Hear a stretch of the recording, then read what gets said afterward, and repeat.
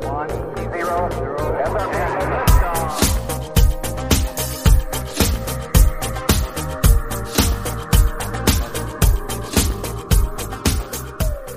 guys, welcome to another episode of Filter.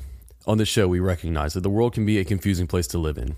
And so what I seek to do on this show is to equip you to live with biblical clarity in our confusing world so that you can face the chaos of life with wisdom, integrity, and courage.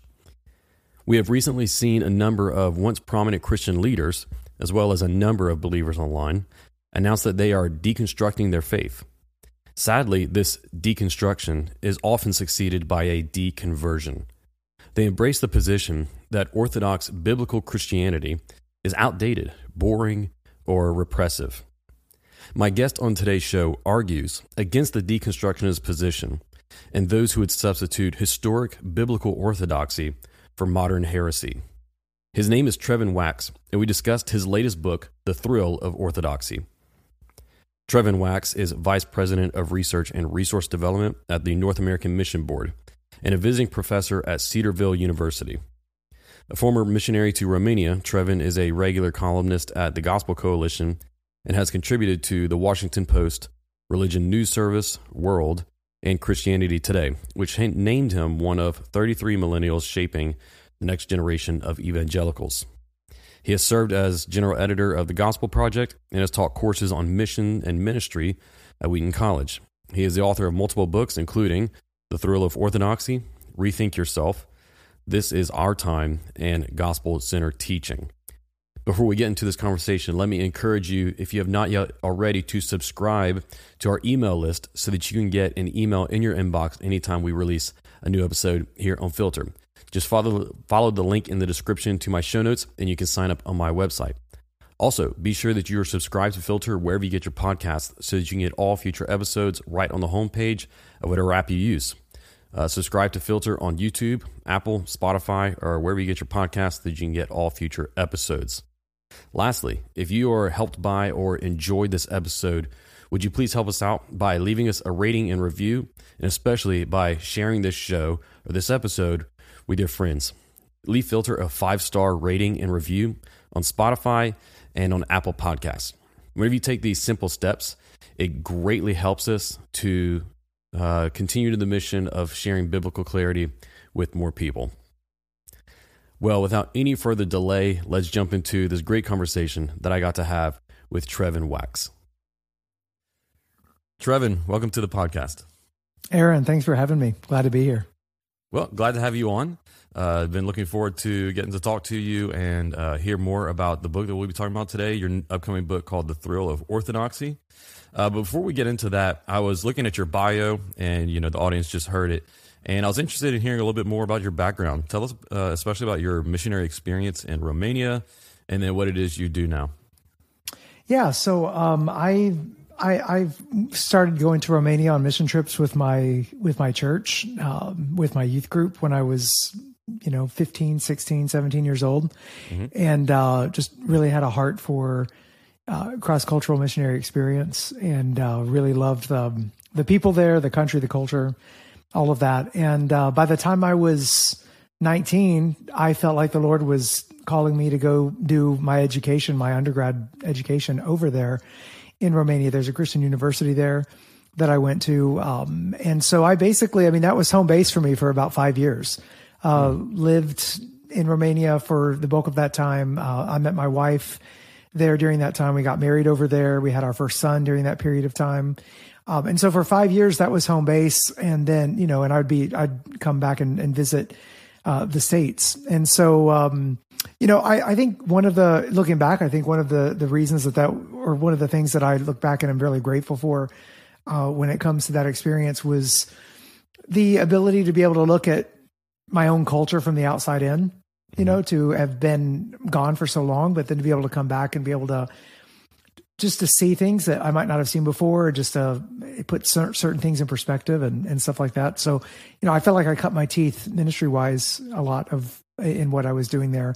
But then came back to the States, did seminary, served I've served in local churches, in staff roles, was at Lifeway for more than a decade, where I I helped launch the Gospel Project and the Christian Standard Bible translation. And in the past year or so, I've been at North American Mission Board overseeing a little team that works on research and resource development and just creating free resources for pastors and church leaders. And so, yeah, I get to do a lot of different things and have really enjoyed the places God has put me.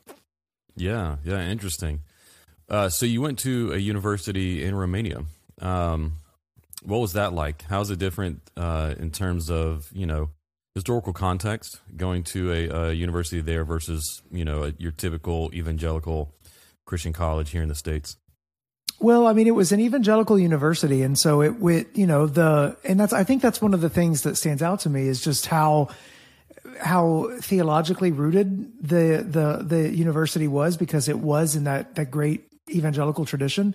Mm-hmm. And so, a lot of the things, I think a lot of the theology that I read, one of our main textbooks was Millard Erickson, Christian Theology Translated. So, it wasn't that, but then we were continually reading and having to study, evangelical Romanians who had in the period following communism, had been leaders and had been talking about, church and practices in the church and preaching in the church and things like that. So, I think for me, I feel like I've often said, I feel like my mind came alive, there at the university, because there's a great library there. And so I wound up, really just learning a whole lot just through reading, but then just the cross-cultural missionary experience is incalculable. Like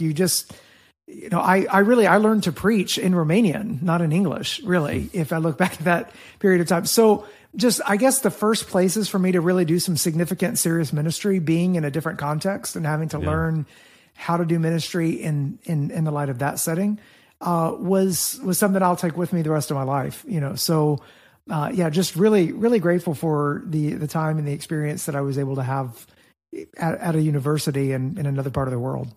Yeah. No, that's definitely a really unique experience to get to have for an American. Because I think if we all went to college, whether it was a Christian college or not, with people from other parts of the world where they had to get their career started, or if it was a ministry, get their ministry started in another culture, another language. But you don't hear stories as often about people from here getting to have that same experience somewhere else. So that definitely does make your story really unique. But you also are working on a new project right now. You've got a podcast that you're working on. Tell us about that. Yeah. So one of the initiatives that I've been involved with since I've been at the North American Mission Board has been, we've created resources and free courses and things at newchurches.com for church planters or for churches that are wanting to send church planters and things like that. But alongside that has been a podcast project of mine. It's called Reconstructing Faith.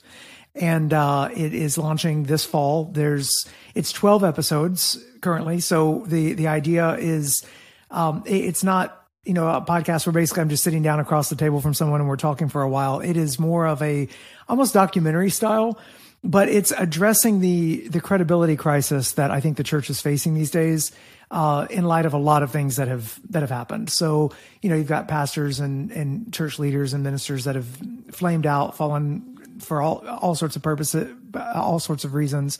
And then you've got just different issues that are really have made it difficult for the church's witness these days. I mean, everything from sex abuse scandals and crises to what it looks like for there to be abusive authority in the church, leading some to, abandon proper authority when it comes to the pastoral role. You've got, purity culture and the Christian sexual ethic is can be a challenge for some people. And you just social media, our political involvement, what that looks like, evangelicalism's history when it comes to race and things like that. So even things like the American dream and whatnot. So there's a lot there that I want to unpack. And it's not the kind of podcast where, you're going to solve everything and wrap everything up in a with a little bow in 45 to 60 minutes. It's more of hey, let's think through these things and let's have some perspective.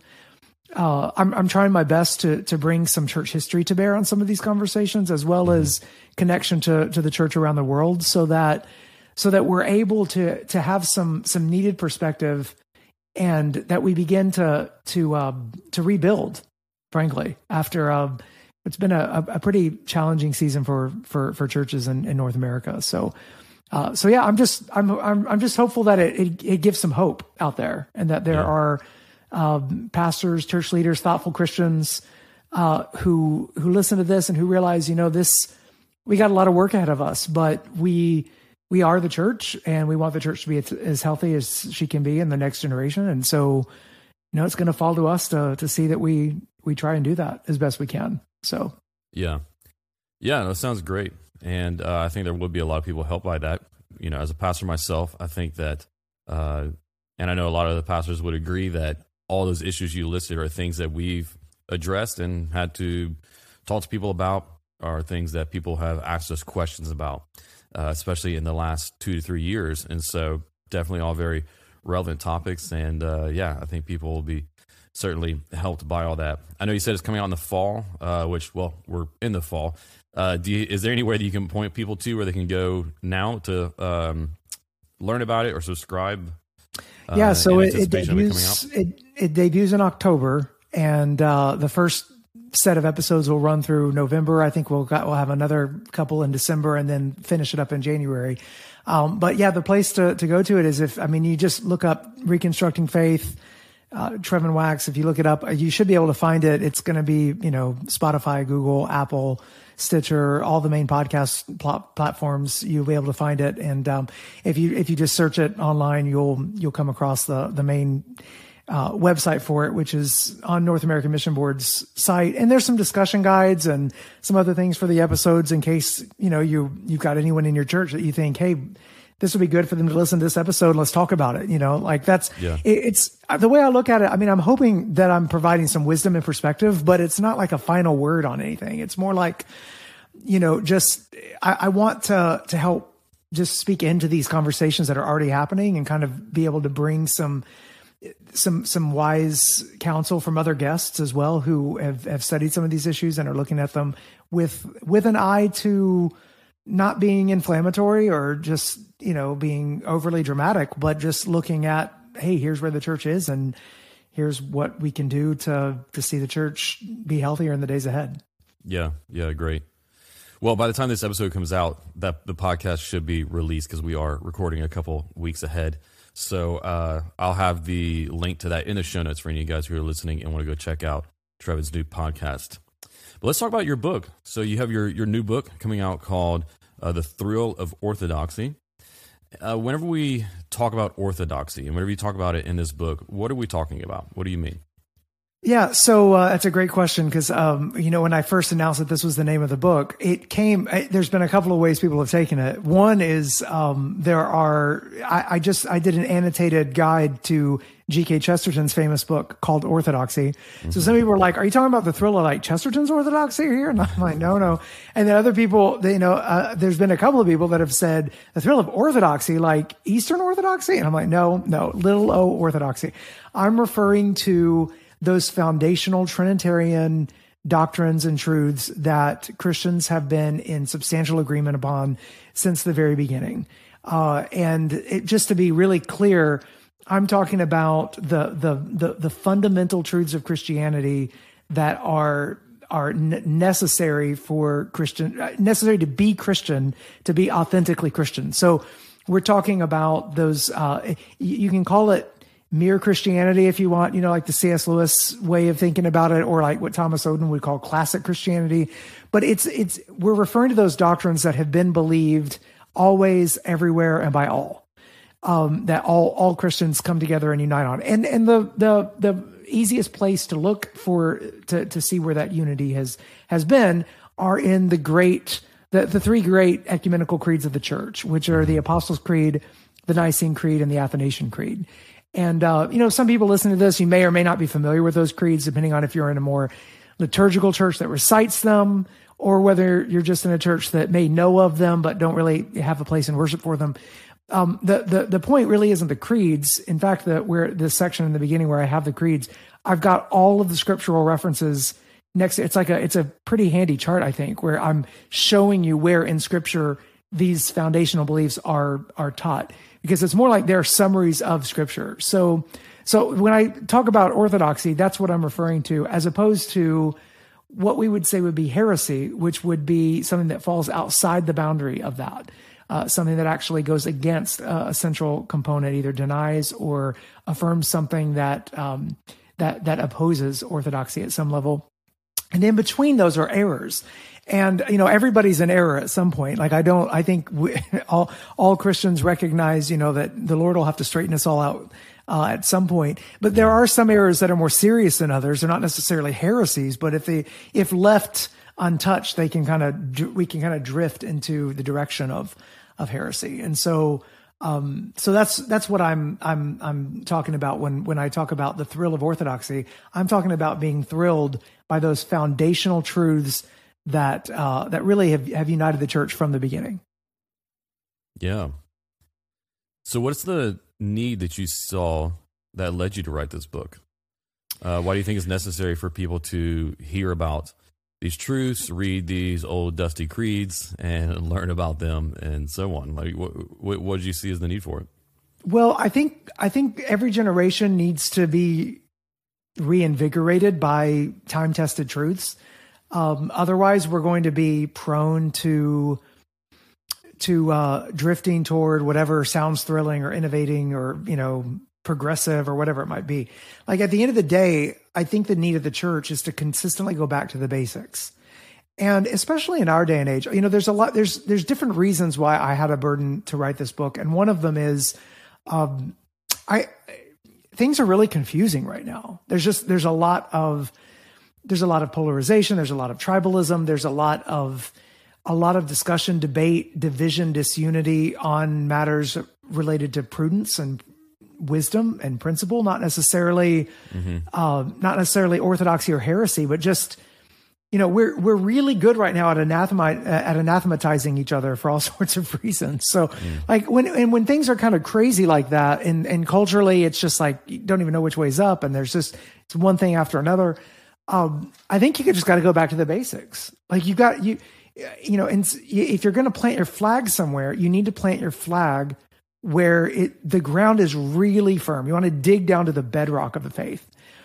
And so I think that there's a need for that kind of rootedness that the church needs. And then I think the church, it's not just being rooted so that you feel stable and secure, but it's also there's also an adventure there of discovering just how wonderful these foundational time-tested truths are, and what the implications of them are for the Christian life, in a larger perspective. So yeah, for me, that's really been the challenge, and I think the burden behind the book is wanting to provide that for the church, because I think it's one of the needs every generation has. I think in particular, it's one of the needs that we have today.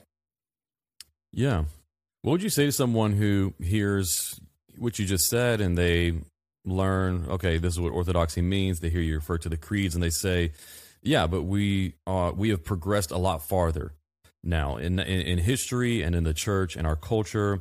We're more enlightened, not just scientifically and technologically, but also enlightened in terms of what are acceptable lifestyles, and understanding that we see a broader and more diverse range of lifestyles available today than what they had, and the kind of things that they may have suppressed. And so it's narrow, it is regressive to say that we have to live by what these older ancient people thought was the only right way to live. And they say, so haven't we moved on from that? Why can't we move on from that? So what would be, in other words, your apologetic for orthodoxy? Yeah, so that's a great question. I think a lot of people are asking that question, and it really comes back to the question of like what's essential and what's not to orthodoxy. Because I mean, it is true, there are certain things that the church got really worked up about at certain times in certain places that we would look at and say, yeah, some of the practices, that's probably not as not really healthy, or that there have been extremes here and there. When you think about Christian views of the body from time to time, or there's been ascetic extremes and things like that. So I think it's a good question to ask.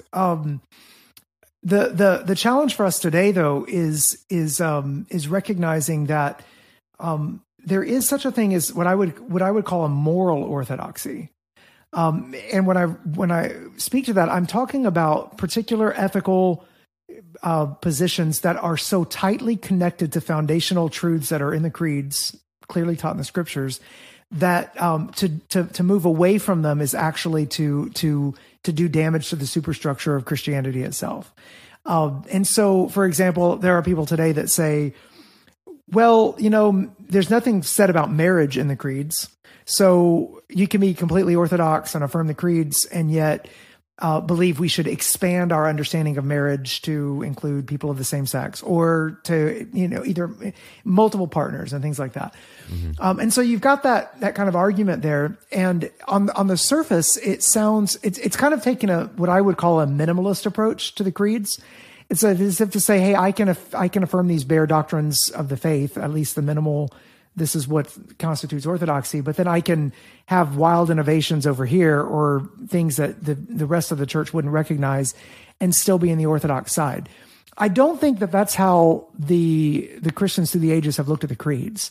When Augustine had his famous altercations with Pelagius over, really a question of the nature of humanity and whether or not we're born innocent, naturally good, or naturally evil, mm-hmm. And really how salvation is played out, and whether we, what we do, how we live a moral life and whatnot. When Augustine had those debates, he didn't say, well, there's nothing in the creeds about Pelagianism, so I guess we can just agree to disagree on this.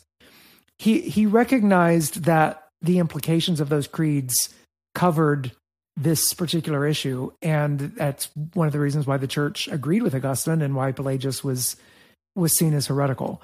I think something similar is happening with conversations about marriage and sexuality and things like that, and that it's not that we're raising the level of sexuality to the creedal standpoint.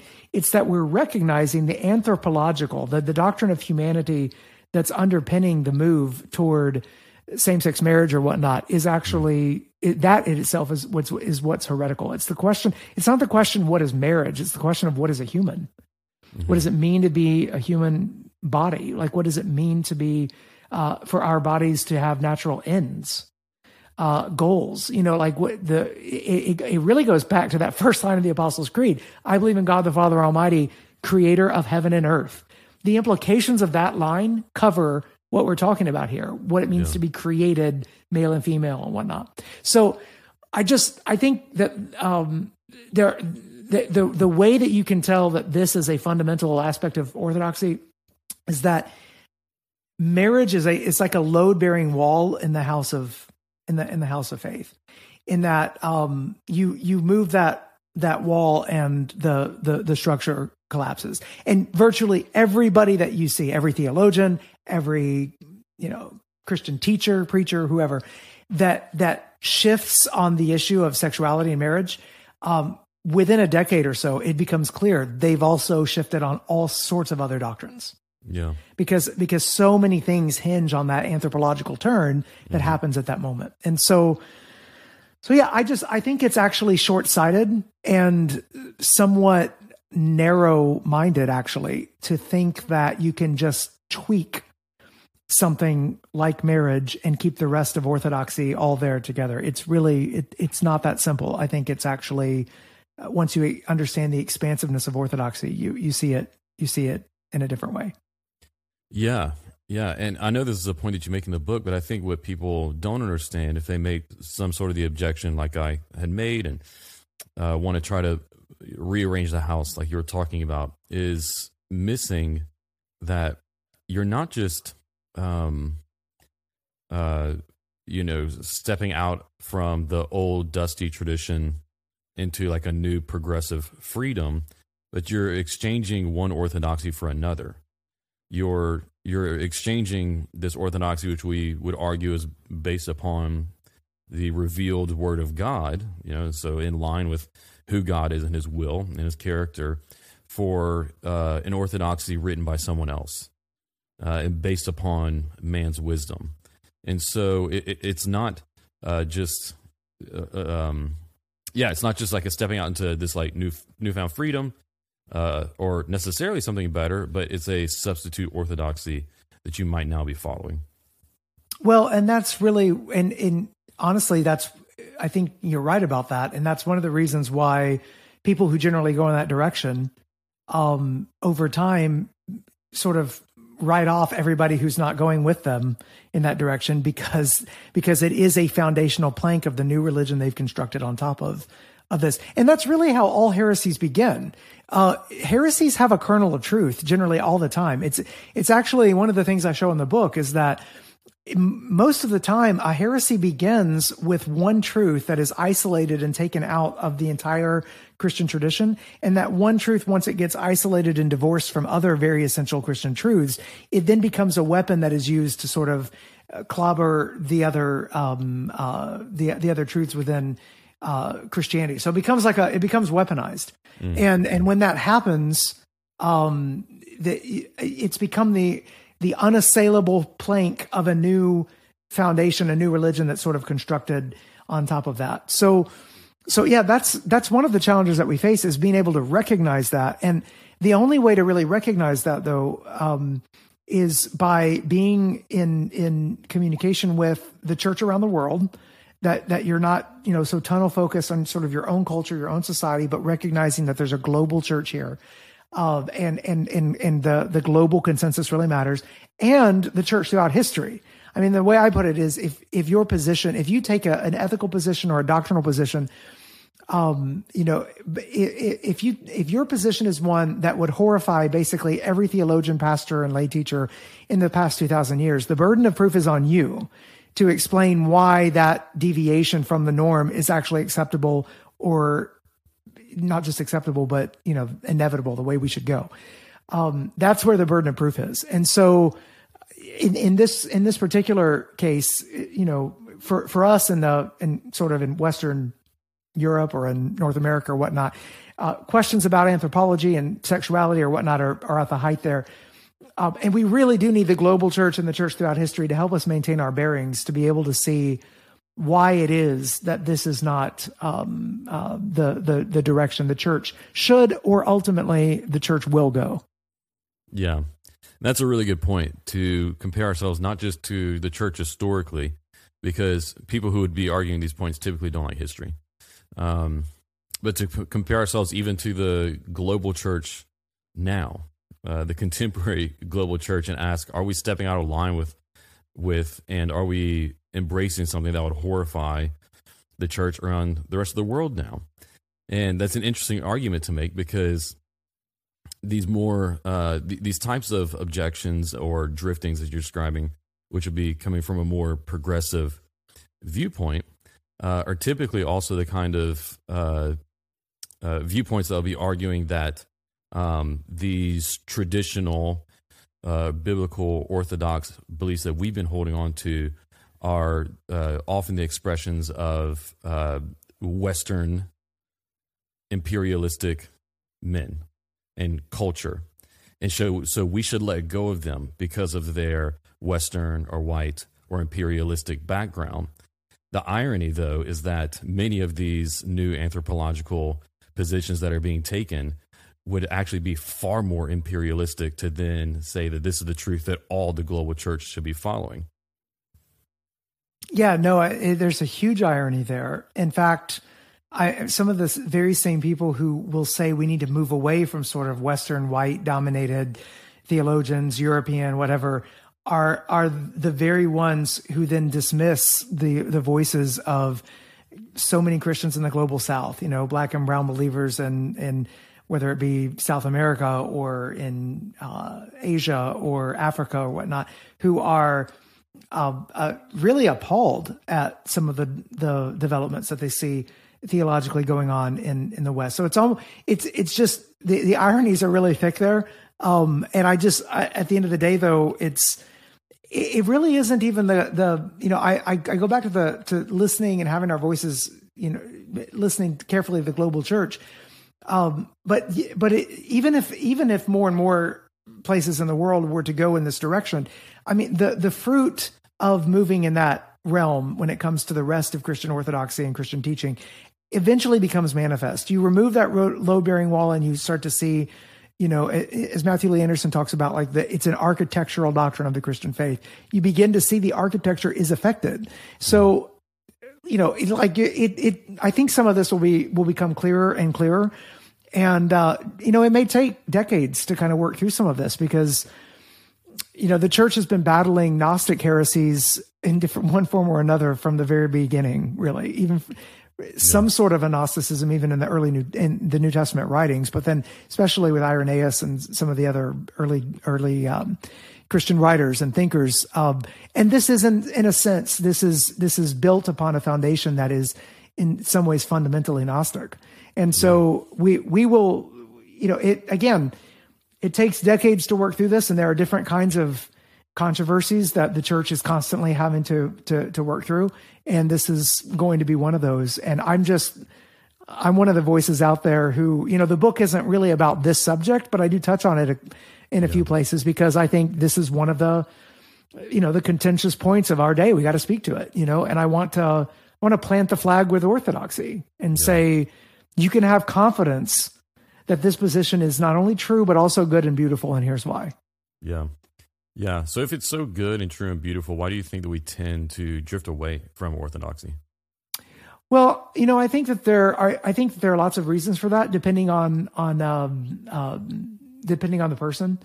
I think it's easy to drift away from orthodoxy sometimes just because we're looking for something new, something that sounds exciting. We kind of have grown bored with the doctrines that once captured our hearts, and the God who we've encountered in Christ. It can be very, at times we can drift for that reason. I think we can drift because we're focused just on what's immediately practical and relevant. Like we don't see the Trinity as practical, and so we don't really give much attention to it, even though it's foundational to so many things and does connect to our practice in more ways than people realize.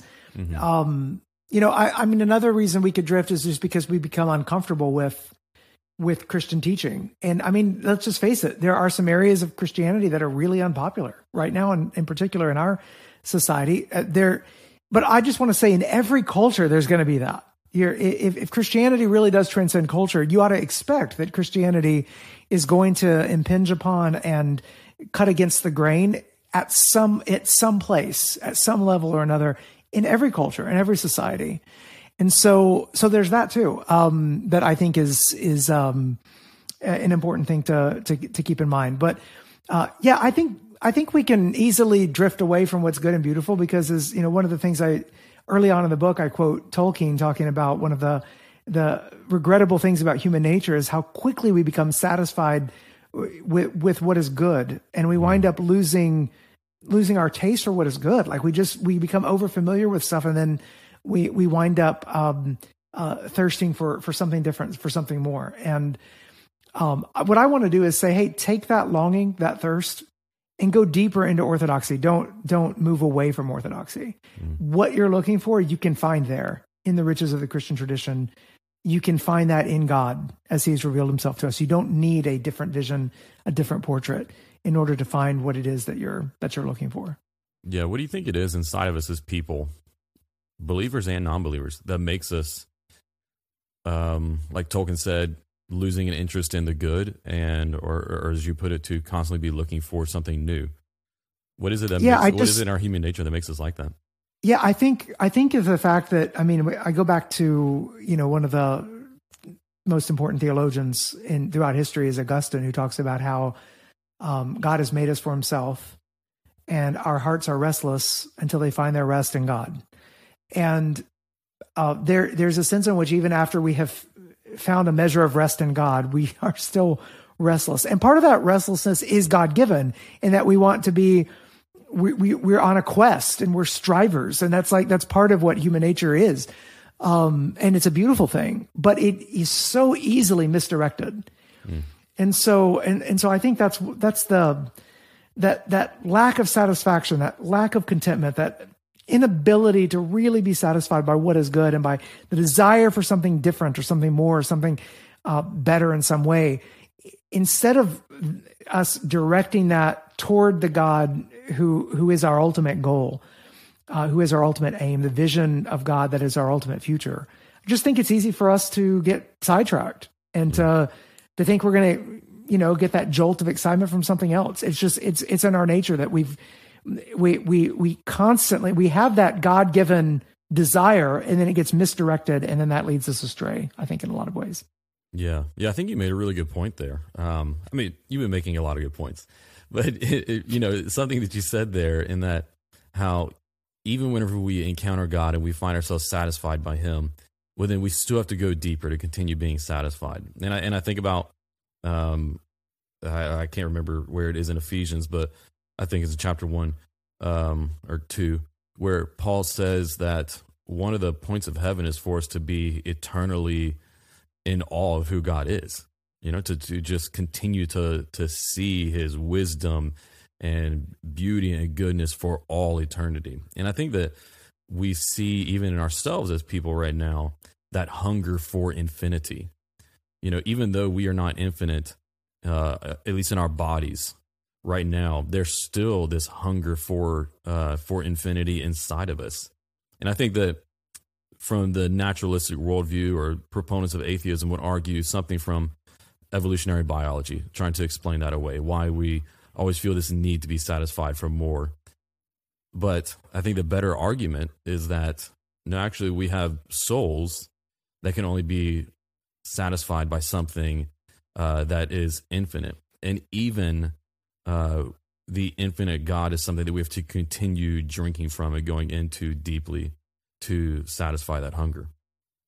Yeah, no, I think that's absolutely right. And I think one of the myths of our time is that the way that you're going to satisfy, to quench that thirst, is by, or what you will find thrilling is by moving away from orthodoxy, being edgy, innovative, like fuzzy on doctrine, or ambiguous, kind of, just this sort of embrace of mystery, not in the sort of the biblical way of understanding that we're never going to completely come to a full comprehension of who God is or what He has done, but in almost sort of a way that flattens out and actually fogs up the picture of what the Bible does clearly reveal.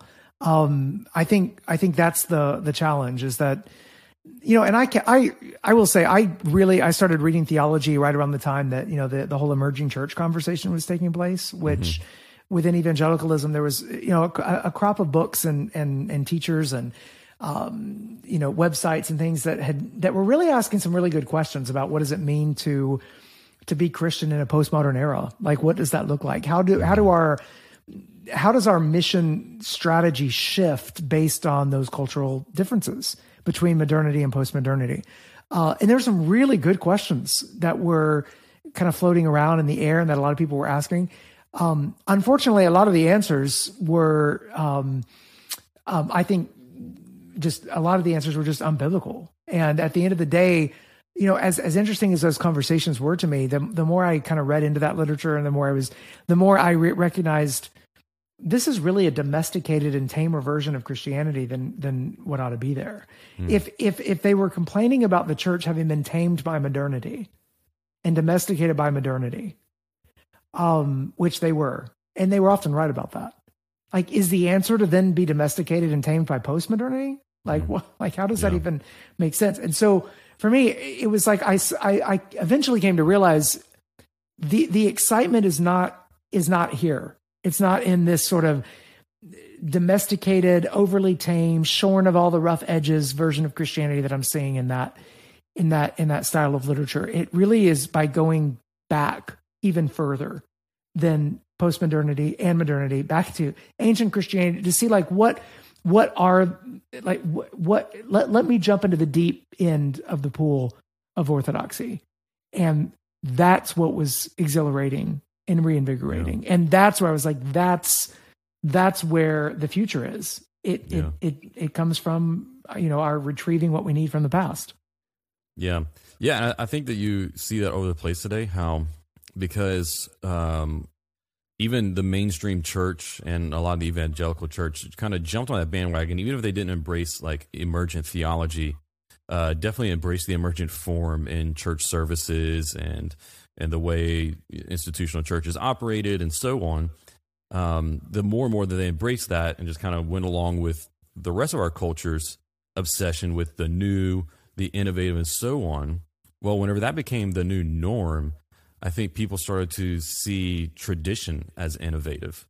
And so now you see this hunger for people wanting things that are old and that are traditional and that are rooted, because it feels more innovative than all of the so-called relevant things we've been offered.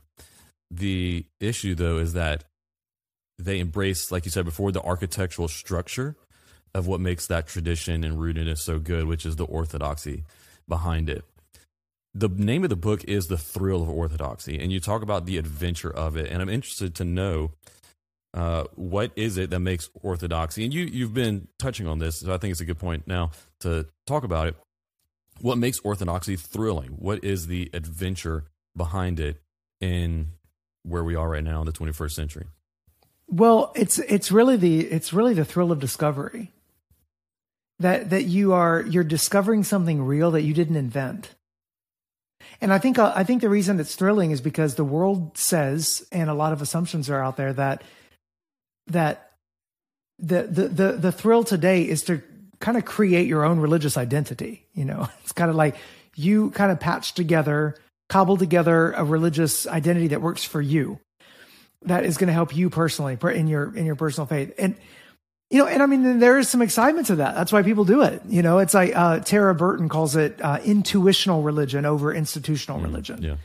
And you know, you just, because of your intuitions, you kind of piece together this religious identity that fits for you, and that works as a spirituality. That can seem really exciting to a lot of people. The point I am making in this book, though, is that it's not really what's exciting. That's like saying it's exciting to live in an air-conditioned house where you control the temperature, you control the climate, you control the, you know, what this house feels like inside and out. You're the one who's kind of in control, as opposed to having to deal with weather that you can't control, but that you're having to adapt to yourself. See, you can either adapt your house to you, or you can adapt yourself to something much, much bigger than you, which is your house outside. And so the reason I say it's an adventure, orthodoxy is an adventure, is because it's more like going out into the wild world of wonders and having to be adapted to something that is so much bigger and more grand than anything you can conceive of, rather than just sort of just live in the comforts of your air-conditioned home. Now, I mean, I love air conditioning, don't get me wrong, but my point with that is just to say, Christianity, orthodoxy, is not something you created. It's something that you confess. And that's where the real adventure lies, is in discovering that, running up against that, recognizing you didn't start this, you didn't make this. I love the song from Rich Mullins, you know, Creed, which is actually borrows from something that Chesterton says in Orthodoxy, his book. But Rich Mullins basically said, no, I am not making this. This is making me. That's why it's so powerful. It's because it's something that you are having to alter yourself to fit, rather than alter to fit you. And it can seem exciting to do the other, but you'll never have a religion, you'll never have a spirituality, you'll never have a faith that is any bigger than the bigness of your own heart, if you are constantly trying to adapt the faith to fit your preferences. Whereas if you actually adapt yourself to fit the faith, then your heart gets bigger. You're enlarged. You're discovering something that you didn't create, and that's, I think that's where the real excitement lies. Yeah, that's great, and I think it goes directly against what's maybe the primary value of our culture today in America: the value of expressive individualism, and that what I want, what I desire, what I think about myself and the world must be expressed at all cost, and more than that, must be affirmed by everyone and everything around me at all costs. And anything that threatens that is actually a threat to me and my well-being. I think what you just explained goes directly counter to that. And so it's certainly a difficult message to share today, but one that I definitely think is good. Do you have people who you think push back against the message of adapting yourself to the Orthodox based on that value? Yeah, I think people that push back they generally don't confront it head on. What happens is, like, a lot of people I think will nod their head with me and will say, yes, we need to adapt ourselves to Christianity. That's what it means to follow Jesus and whatnot. But then when the actual point of confrontation comes, where it's really, we're choosing this path over this path, and I prefer this path, but I know this is the path I'm supposed to be going on. That's when you actually see it cashed out in real life. Like, what is really the driving force here? Like, who is at the blazing center of all things, and who is really in charge? And so, yeah, I think it's not that people, I mean, there are some people that will say, Trevin, a book like this is all about, you just reasserting the control of the few over the many by appealing to orthodoxy. Orthodoxy itself is repressive or whatnot. Those people already have another orthodoxy that they're completely beholden to, and they don't know it. It's like another thing Chesterton says. The funny thing about dogmas today is that some of the most anti-dogmatic people are the most dogmatic. But they don't recognize the dogmas they have. Like the reason why that they're so upset about this particular set of dogmas is because they're already bought into this other set of dogmas. Like, it's not like you can completely avoid the question of belief and faith and what the convictions you actually hold and stand on. So, I a lot of times when people sort of buck against orthodoxy, it's because they're already beholden to another orthodoxy. And I want them to see why this orthodoxy that they're resisting is actually bigger, better, broader, more beautiful than the narrower heresy that they may have already believed in without even realizing it. Yeah, one thing that I try to help people understand, and that I talk to people about, is how this lifestyle that's being sold to them by our culture, by the university they go to, and so on, the one that has expressive individualism at the center, but essentially tells them just place yourself at the center of your life, your desires, what you think about yourself, what you want yourself to be, and so on. This will lead you down a road to becoming empty. It'll lead you down a road to becoming miserable. Whereas the lifestyle, as you would put it, of orthodoxy, or of giving yourself over to God, letting Him transform you, is a lifestyle of adventure. And it's a lifestyle of, it is a life of fullness and of thrill, as you would put it. But so many people think that it's actually in the life of placing yourself at the center that'll bring you the things, that, whether it be adventure, satisfaction, that they're looking for. Whenever you try to help people get started on this road and introduce them to orthodoxy and all that it means, where do you start in pointing them? Yeah, that's a great question. I've got like a next steps reading list in case people want to to read up on some of these things, but there's all sorts of places to go these days. First I'm just pointing people back to the scriptures, right? So at the end of the day, it's not church history where the most excitement is. It's actually God's word and how eternally relevant it is to our everyday lives, where we recognize and we see that we are deliberately wanting to conform ourselves to God's word, to us, to what God's word teaches. I think we've got to start there. I think we've also got to recognize that orthodoxy is a communal thing, that it is, that the church really matters here. Most, heresies lead to schism. They always do. In the schismatics, I mean, currently, there's schisms taking place because I think of a lot of debates over sexuality and whatnot. But, the connection to a local congregation that knows where it is in the branch of the Christian tree, which branch it is of the Christian tree, and where it is, and what God has done through that branch, and what God is doing through that branch, and how it fits, and how it connects to other believers who may not be in the same denomination even, but have the same commitment to the foundational tenets of orthodoxy. I think those that's really important as well. To do some reflection and some study there. But I would point people to to different resources for reading and reflection, but also just back to the churches and back to what it means to confess together something. There's a place that is just the local church is irreplaceable in this conversation, and being part of a church that is connected through space and time to all believers who have gone before and believers around the world today in these foundational essential truths of orthodoxy is just, it's where the thrill comes alive in a lot of ways. And so I just wouldn't discount the importance of the local congregation that is submitted to the authority of God's word. Yeah, that's great. And yeah, absolutely essential.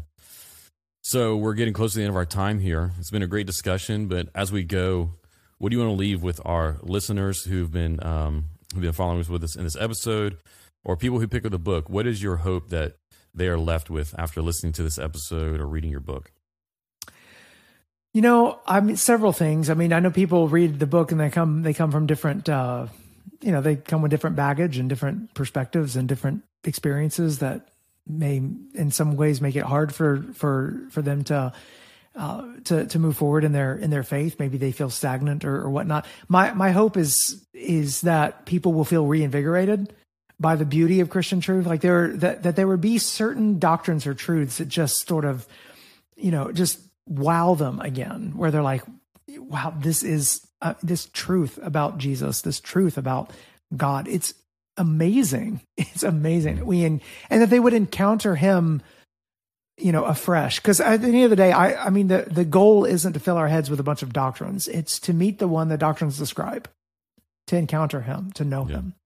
So yeah, that's sort of the immediate hope for that. And then I also I have the hope that today, in a day when there's just so much controversy and division and polarization, tribalism, I really hope that there will be a lot of people that get into this book that regain their sense of confidence that, orthodoxy is going to be around. Like if you're looking for where to plant your feet and plant the flag, where to dig down, go find the bedrock of faith, dig down to that, because it's going to be here.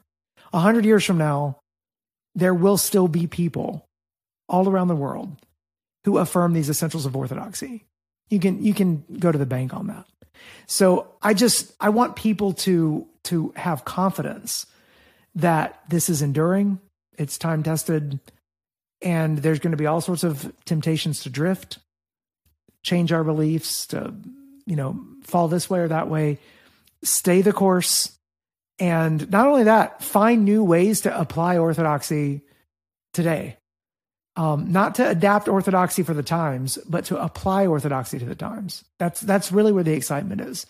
And so I hope there are more Christians that regain their sense of confidence in the goodness of the Christian faith, and then figure out ways to apply it and to spread it, even in the kind of culture that we live in. Yeah, that's great. Like I said before, it's been a fun conversation. I really enjoyed it and excited about your book.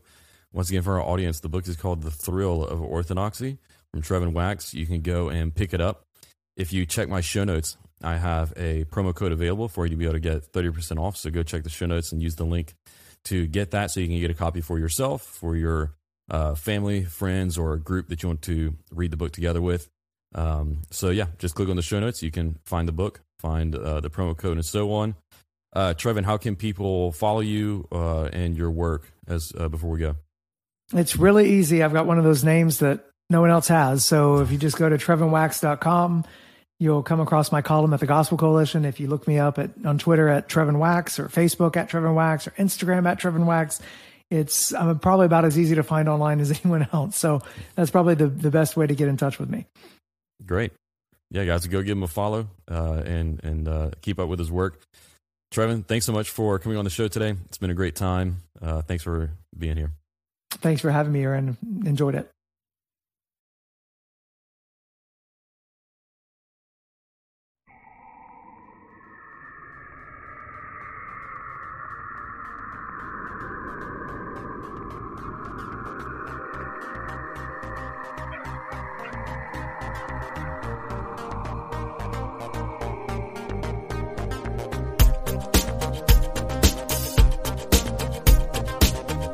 Thanks for listening. I hope this episode provided you with biblical clarity to live with confidence in our confusing world. If you enjoyed this episode and you'd like to help support the podcast, please share it with others, post about it on social media, or leave a rating and review. To catch up the latest from me, you can go to my website, aaronchamp.com. While you're there, subscribe to my newsletter so that you can be updated anytime I share new content. You can also follow me on Facebook, Instagram, and Twitter at Aaron M. Champ. Thanks again, and I'll see you next time. Until then, hold fast.